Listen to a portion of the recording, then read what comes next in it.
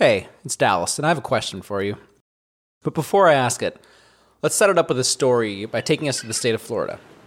So Florida is the home to a lot of families of water birds. Egrets, herons, ducks, geese, gulls, flamingos. You get the idea.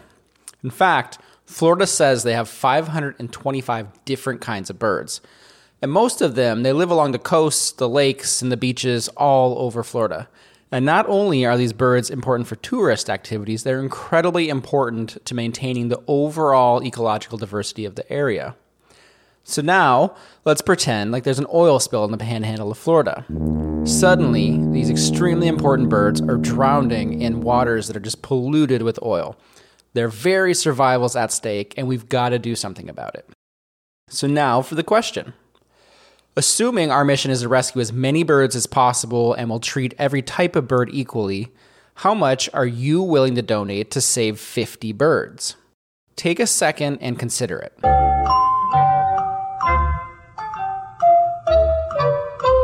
Okay, got it? What if instead of 50 birds, you could save 500 birds? What would you donate to save those 500 birds? What about 5,000 birds? Now, I don't know about you personally and how charitable you're feeling today, but I'm willing to bet that when the amount of birds that needed saving increased from 50 to 500, and then again from 500 to 5,000, the amount that you were willing to donate to help these birds didn't increase proportionally 10 times or even 100 times respectively. So what's going on here? Let's take a quick break and then we'll dive in. This is Dallas McLaughlin, and you're listening to Unconsidered, the podcast where we get inside the mind of the modern entrepreneur, business owner, and marketer. Greed, for lack of a better word, is good. If you don't know which door to open, always account for variable change. There is a 0% chance. You dropped $150 grand on a fucking education could have got for $1.50 in late charges. Tell me something I don't already know. Come on, we just made the deal of our lifetimes. We should celebrate. We're in a completely fraudulent system. It's fugazi, it's a wazi, it's a woozy, it's a fairy dust. It doesn't exist. The question I asked you was originally published with slightly different numbers in the Journal of Risk and Uncertainty, an article titled An Analysis of Dollar Responses to Public Issues. In their research, they found that on average, people were willing to donate $80 to save 2,000 birds. That comes out to about 4 cents per bird.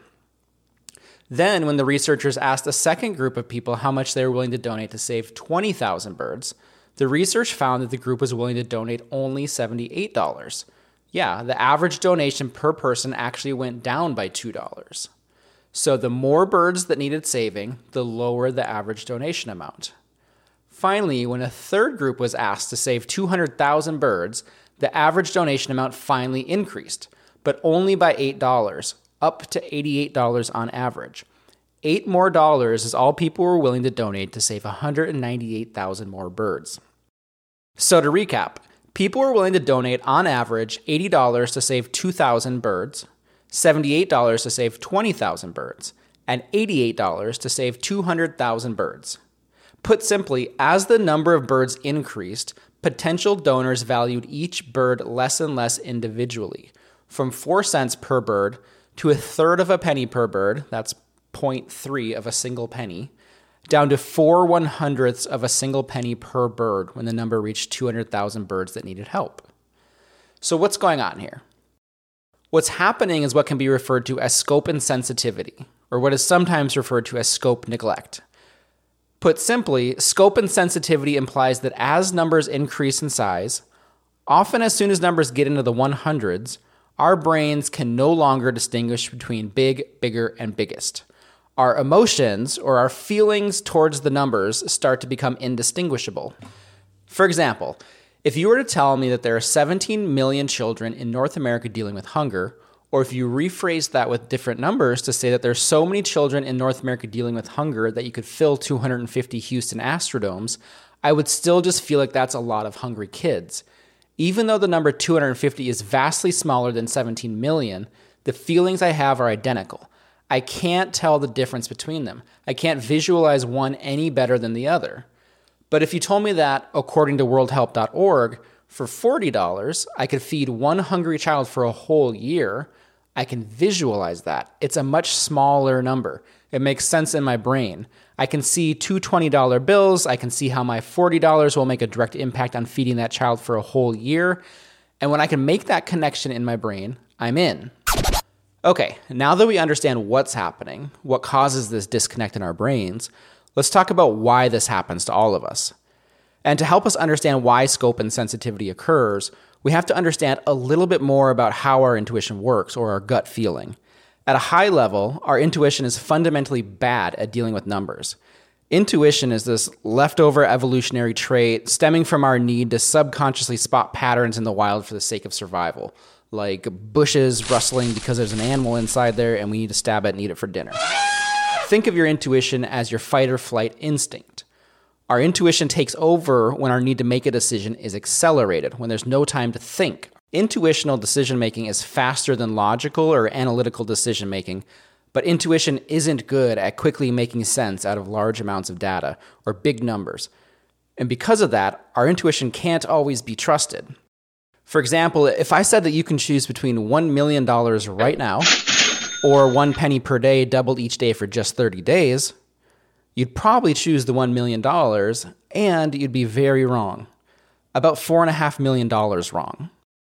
Today, each of us are asked to make more decisions than at any other point in time. Some research suggests that the average person now makes as many as 35,000 decisions per day. And if you do that math, that's one decision every 2 seconds. And to adapt to this increased strain on our ability to make a decision, we've all begun leveraging more and more mental shortcuts to solve our problems. When asked a question, rather than picturing all of the specific details of the question, for example, how many birds 200,000 really is, what a penny per day doubled means, how big the Astrodome is, we think of simplified versions of the type of question we're being asked. Naturally, this oversimplification reduces our decisions to a more manageable size. That's the point. Simplifying the amount of information we need to process and alleviating the amount of stress and strain put on our little tiny decision-making brains. But the danger in oversimplifying our decision-making process with these mental shortcuts is that when large groups of people are faced with the same problem, they begin to use these shortcuts in unison, creating a sort of hive mind. And these shortcuts begin to act as a mechanism that causes groups of people to imagine or visualize roughly the same thing. And then when large groups of people take these shortcuts and begin to visualize the same thing, these large groups begin to empathize to roughly the same degree and try to solve the same problem in generally the same way, which leads to generally the same outcome, despite the significant differences in the variety of problems that we need to be solving. Now, if you're a nonprofit or anybody in the fundraising space, this is especially problematic. There's an astronomical amount of suffering happening in our world right now. Not to be too dramatic and probably a little bit inaccurate, the amount of suffering, the amount of causes, the amount of help that is needed in this very moment dwarfs any that we're used to dealing with or thinking about. This has led to what's been dubbed the collapse of compassion, or also compassion fade. Compassion fade happens when, sadly and maybe ironically, as the amount of people or things in need of help reaches such a high degree, the amount of compassion people are able to feel for each individual cause or need actually decreases. In other words, compassion fade is another form of scope insensitivity happening right before our eyes.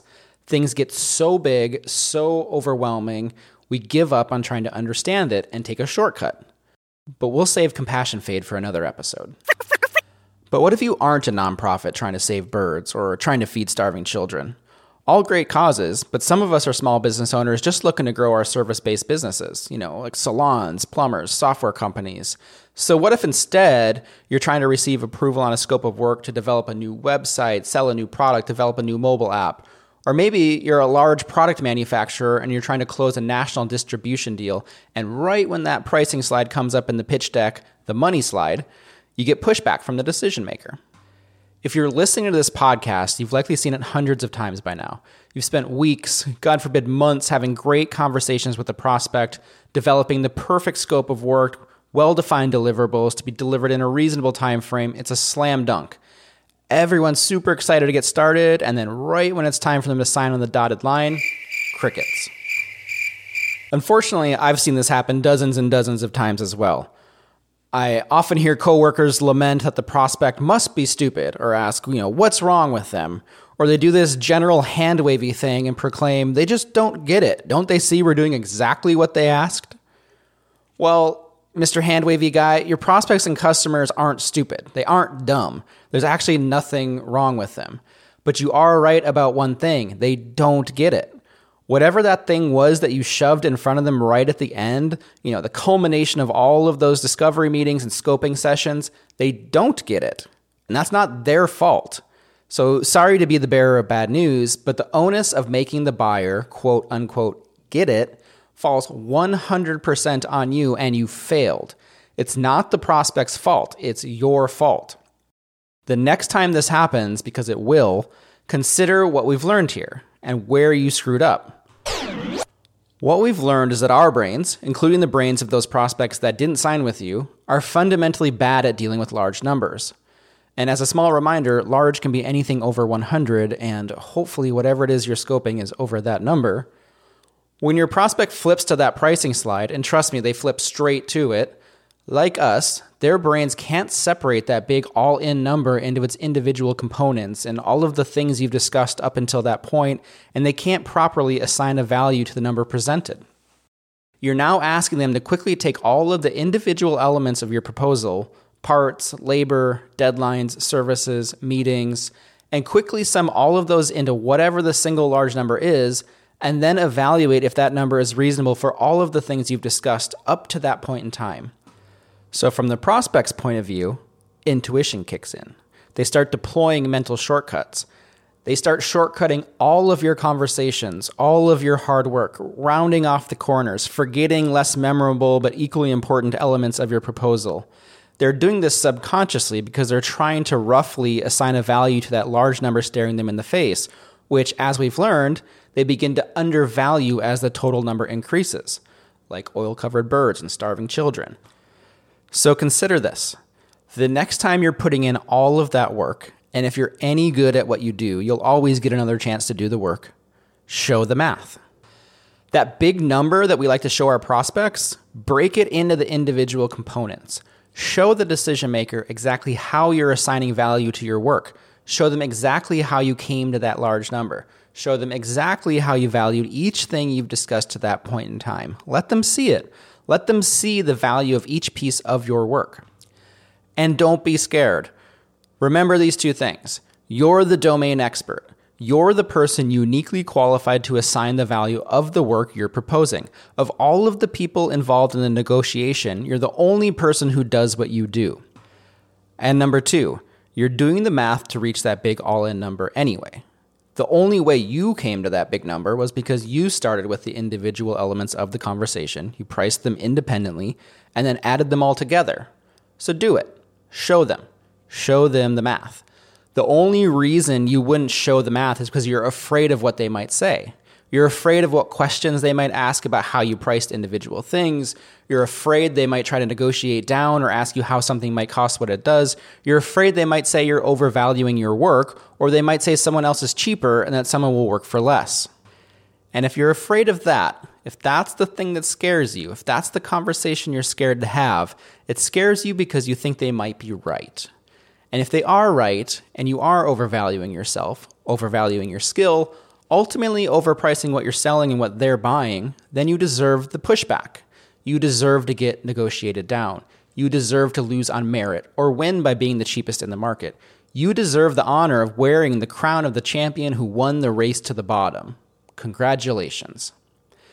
There's an infinite number of mediocre freelancers or businesses willing to do what you do for cheaper. If the buyer can't tell the difference between you and them, they will choose the cheapest and the fastest.